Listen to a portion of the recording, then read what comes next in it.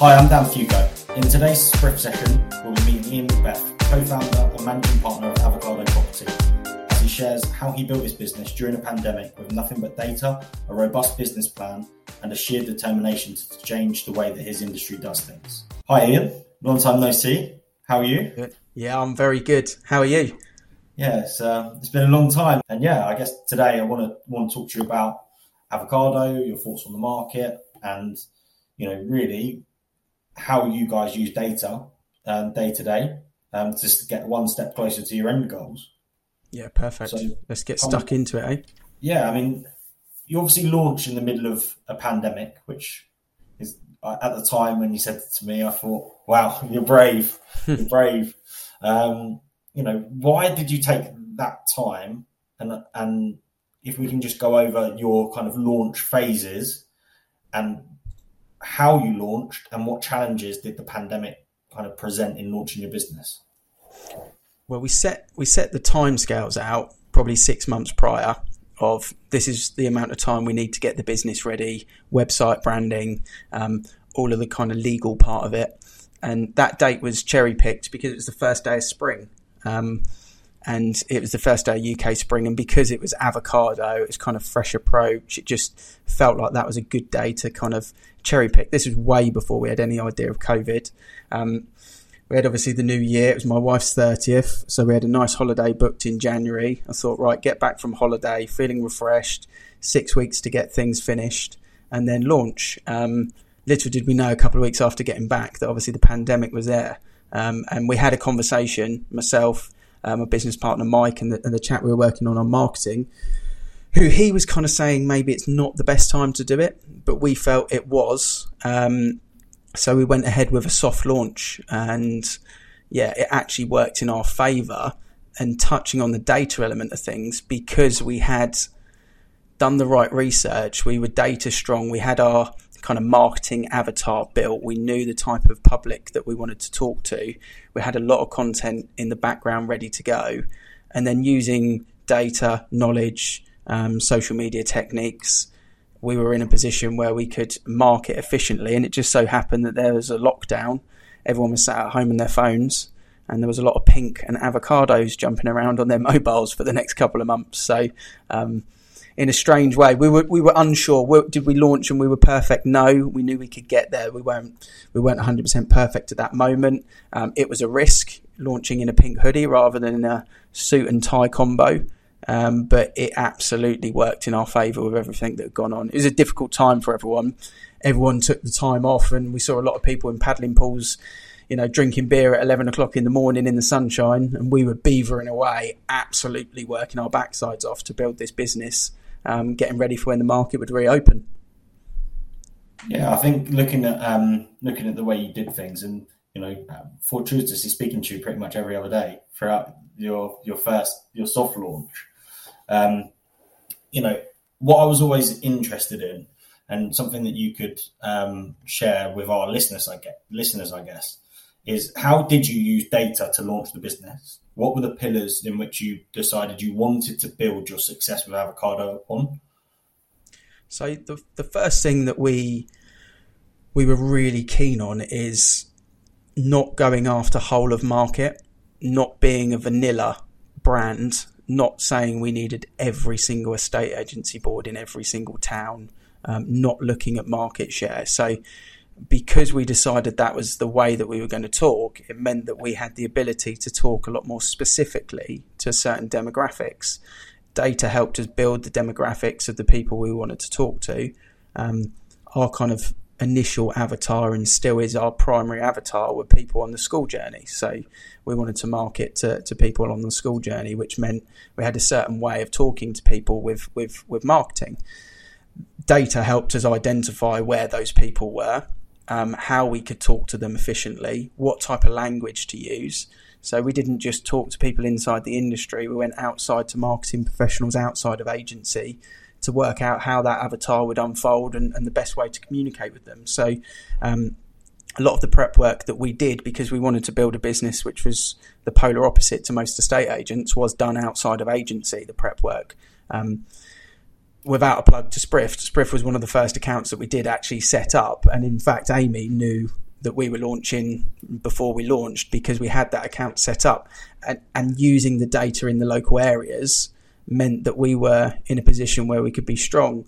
Where we soft launched in the pandemic, it meant that we could have those property reports that were branded, that were really efficient, and you could almost do digital valuations, be it on Zoom, be it on FaceTime. We refused to go out and do market is normal, business as usual, like a lot of agents publicised. We were doing things safely, securely and remotely, and you can't do that without data. So data helped us get the best quality information to help the client make the best possible decision. And on top of that, we were regularly talking to brokers, we were talking to underwriters, we were talking to solicitors. Everything statistic level data meant that we could then communicate really good marketing content out to the public so that people knew it was trusted and not waffle. It wasn't too much opinion led. There was a touch of our opinion, but it was data driven. The headline, or the clickbait, if you like, of the marketing video was all statistics. So yeah, without data, wouldn't have had that trust, I don't think. No, I think, again, it's that social proof of everything that I've seen from you guys, be it clickbait or what have you, is always data driven. It's always based on factual evidence. I've never seen you give a bold statement or an opinion on the market. I'm going to ask you for one in a bit, but it's always factual and fact based. And I guess that leads me into the next question, which is, you talk about having a disruptive approach to a estate agency and the way that Avocado operates. What are you doing every day that is so different and unique? So I think the first thing to highlight is the industry and what's the public's view of the industry. And I know estate agents will be listening to this and they might take offence to it, but when you step outside of your estate agency hat and you realise what the public's view is and where we sit on the distrusted leaderboard within the UK, we haven't got the best ranking, we haven't got the best reputation.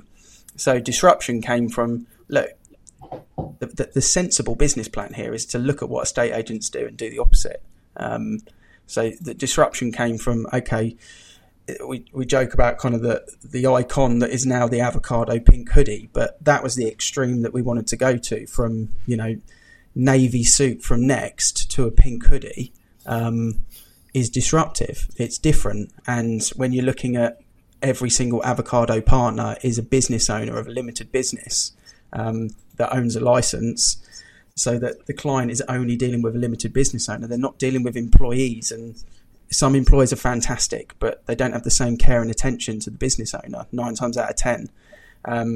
When you look at solo contact from start to finish versus departments, as much as you want to dress it up, departments are there to how you can orchestrate volume of cheap labour. That's the fact of how a department works. You siphon down the quality of skill to the cheapest asset at the bottom in your employee roster, and the client doesn't get the best service, unfortunately, because you're working on volume. So our disruptive approach is not to look at pie charts, is not to look at market share, is to charge the fee that we feel we're worth, which might be the highest in the town, but to do it with quality. And quality comes from experience and single point of contact, because even to this day, and it has been for 2 decades, communication is the number one complaint in the industry. So how do you put a plaster over that or fix it all together? And that's what I believe this model kind of did, really. Yeah, it's hard to disagree with anything you've just said there. I think that putting a plaster over something is a short-term solution. What you guys are trying to do is provide a long-term solution for the agents that partner with you and for your clients. And I guess this is the question I really want to know, is how's data helped your agency to grow and build reputation and trust with your clients? Yeah, I think for the partner when they're talking to a client, when you've got the time and you're not pushed on diary management like you are in a typical agency game, you're in a position where you can put the quality of time into each appointment, which means you're not rushing from X, Y, and Z because a call centre's got access to your diary and they booked your appointments up for the day and off you go. you're in control of your diary. So you can put the right time and effort into each client. And as a result, you can do the prep work. So, you can look, whether you're looking at a Spriff report or other different systems, you can do all the research you need to find out exactly what they bought it, what's gone on in the local area, not just doing a best price guide and sort of hoping that that's going to win the listing, because every agent does the right move best price guide. You really spend a little bit of extra time having all of the background checked. But then more importantly, when you talk to the client, you're in a position where you can really start to work out exactly what their needs are for their onward. And people don't often sell a property because they need to sell a property. They sell a property because they're looking to buy a new property. And most agents focus on the house that they're looking to sell, or the flat, and not the onward movement. But the best way that you can use data and knowledge combined is to help them achieve their goal, rather than just looking at the first 50%, which is get the sale and then wish them the best of luck, is to actually focus on the first 50%. How do we find that property for them? And, with all the different data, prop tech that you've got these days, you're in a great position that you can do it.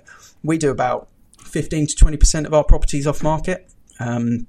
Now, off market before portals, whatever you want to call it, but before they hit the portals, we'll achieve a deal and we'll introduce a single viewing using data, because we really, really break down to what that client's looking for. And then with data and social media and different systems, you're in a position where you can actually help the client achieve the goal that they want to achieve, which is to find the property, not just sell the property. On top of that, it helps them with the information, making the decisions. I mentioned that before, but most of my clients will come to me and they'll say, look, we're looking to view this property. What's your take on it? And I'll send them, I'm not plugging it, but I will send them a Spriff report of that property they're looking to view with another agent. And that really, really helps them. It really helps them. And they get more information from that than they do from the estate agent that's showing them around. So that's the way that we can use data alongside the model that we've got to mean that the client does genuinely get the best possible experience. Again, everything that you say makes sense. It's crazy to think that for so long those ideas were in your head, and in the middle of a pandemic they all came out at once, and it seems like a infinite success story. And it kind of leads me into asking you about the new agents that you have come on board and partner with Avocado. I do miss the videos, I have to say. They were exceptional viewing. I've seen the spreadsheet myself when you define an agent's core area, but what I really would like for you to let our listeners in on is the data that you look at when defining a patch or an area for one of your partners and agreeing that that's their area that they want to work in. Yeah, most partners will have an area they want to work in, which is typically where they live or where they've spent most of their agency career. And that's perfect for us, because the model is be the go-to local agent. So, if you're the family man or the family woman living in that village or that small town where you operate, the connections are just perfect, but the local information that you've got about where is the best place to get a coffee, where is the best place to walk the dog, or which parks are great for kids, because in the summer parks get really hot, but if you go to that park, it's got loads of tree canopy shelter and little specifics like that make a massive difference. That's really important to us. When we sit down and effectively do the process of making sure the agent is protected and it's going to be a success, is where we get stuck into the data. And that's where you look at, okay, how many chimney pots are in that patch? What postcodes need to be broken up? What postcodes need to be added? What's leasehold versus freehold in that patch? How many people live in that patch? What's the wealth level like in that patch? How many times have people transacted in the last 12 months, in the last 36 months in that patch? Is it a turning area or not? What are the age brackets of those houses? So are you going to have loads of legal problems, or are they all new build, which means there's probably going to be a really high turnover? All of these different kind of data sets that we review. And then we look at how many agents are in the area, because it might be that an agent's got 10,000 chimney pots in their patch, but they've only got 2 agents. Or it might be that they've got 30,000 chimney pots in their patch, but they've got 30 agents. So we break it down into what's the likely average pounds and pence fee, nothing to do with percentages, based on what the competition are doing with their percentages, based on what the average house price is, and what the balance is of leasehold versus freehold, and then the type of demographic. Is it a first-time buyer, first-time seller town, or is it the other end of the spectrum where people don't move as freely?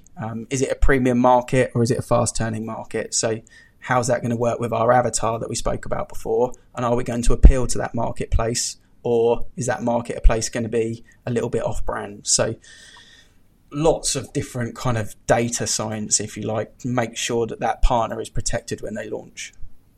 Yeah, I think it's a thing of beauty. I've seen it for myself. I see the way that you plan with the agents, and anybody who's looking to come on board is in for a real treat with how you calculate the patches. And having spoken and being friends with a couple of your agents, the numbers aren't ever very far off of what is achievable, and that is a testament to your planning between you and Mike, really. Appreciate it. Yeah. What plans are you making to ensure Avocado stays at the top of its game, and what factors will the data play in your ongoing growth? So innovation's just massive for us. Me and Mike are constantly looking at what's new, what's fresh, what's game changing. How do we make the business, the brand stronger, better? Data is obviously a massive part of that. We are a new business. We're 20 months in, but we're building data at a really strong rate through different techniques and campaigns that we run.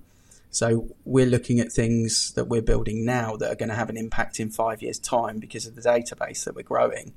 And then how that's nurtured, because there's such a thing of, it's great having a massive database, but if it's a stagnant, unnurtured database, it's kind of irrelevant.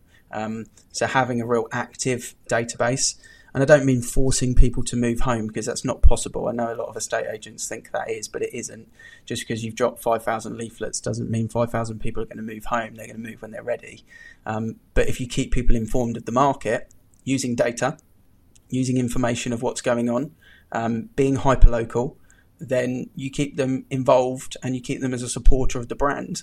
And as a result, our end goal is to have the uncontested appointment. That's the end goal. And as we get further down the line with the business, the percentage of contested valuations versus uncontested valuations will start to ratio in the favour of the uncontested appointment, because there is no need to go elsewhere, because I've already got complete buy-in and trust with that individual. So that's the kind of the protection method, if you like, but to keep innovating. And I think the massive thing that everyone has to understand is, within the brand, the partner is not the priority. The priority is the client. And if we keep the priority the client, it makes the partner's job easier. And that's not to offend the partner, it's just to make their life easier. And I think there's a lot of different models out there, but the key thing is I'm not a recruiter. I'm trying to put the client first. That's why I do all my social videos. That's why I try and make sure that they're getting the right information, is to make sure that the clients have got complete buy-in and trust to the brand, which makes it easier for all the agents within the model. And that's how we keep it protected. The brand is known to the public, not just to the industry, and that continues to grow and grow and grow.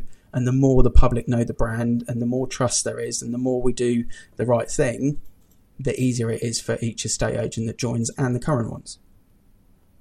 So I'm going to ask you two questions now. One of them is going to be a bit longer. One of them is going to be a bold prediction, because we never see them from you, really. But I want you to tell me what your thoughts are for the next 12 months and what you think is going to happen in the next 12 months in the property sector. Yeah, I do a fair bit of bold predictions, but they often sound less bold because you're talking statistically with a lot of things. And therefore, when you use stats for your opinion, sometimes it takes away the passion of someone getting, crazy with it. But I think it's really simple this year. Stamp duty has meant less properties will be coming to the market. Interest rates are super, super low. The base rate hasn't impacted the banks. And as a result, and banks dictate the market at the end of the day, the lending dictates the market. They're still super competitive. They want people's money. They've got confidence in the market. There's still 95 and 90% loan to value deals out there. They're appealing to the first time buyers because the first time buyer deals are the ones that are dropping. And if you actually sort of monitor the rates and look at what's going on with lending, it's actually the loan to values that are slightly increasing. So the 60 and 75% loan to values, where the banks are just trying to sort of almost squeeze the gap a little bit closer and capitalise on remortgages. So with that in mind, it's now much, much cheaper to buy than it is to rent, which you couldn't have said that maybe 24 months ago. It was probably on par, but it is significantly now because rents have gone up. So the market is driven by low rental stock, meaning there's a super buy-to-let market out there.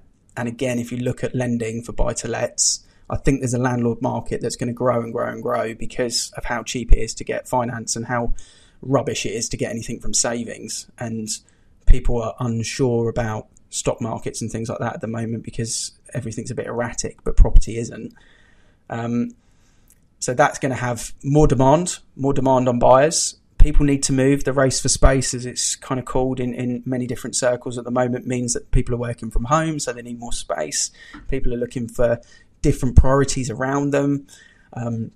Dare I say it, the baby boom from last year's kind of lockdown and the prior year, a lot of babies have been born off the back of lockdown, and that will force people to move. So in all of those different funnels, if you look at them as different funnels of extra demand, capitalising with low stock levels, we'll see a price increase this year for sure, probably about 50% as much as it was last year. So if we said last year was 10-11% growth across the country, we'll probably see something around 5.5, maybe 6% growth this year, I think. Transactions will be down, but prices will go up for the public. So for the estate agent out there, two different conversations, isn't it? Public versus agent. Public, prices go up. It's still dirt cheap to buy property. And I say it on camera all the time. Today is the cheapest day you can buy a property. It's the cheapest day because prices are going up. Interest rates are not going to go drastically much lower. So buy your home today because it's the cheapest day you can do it. And for agents, it's going to be a little bit of a bum fight out there, I think. I love that phrase. Today is the cheapest day that you will ever buy a property. It's so true. It's so true. You couldn't put it any better than that to anybody who's listening. Lastly, what's your top tips for agencies on how they can turn property data into gold? So if you've got the data already within your database, you have to communicate first and foremost. And that's the first step. The next step of communication is how you communicate. If you communicate by shouting and asking, data won't nurture. If you communicate by supporting, advising and informing, then you can turn that data into gold when it's ready. You can't force it to move. And that's where our industry can be a little bit impatient from time to time. You have to be patient with it, let it take its course.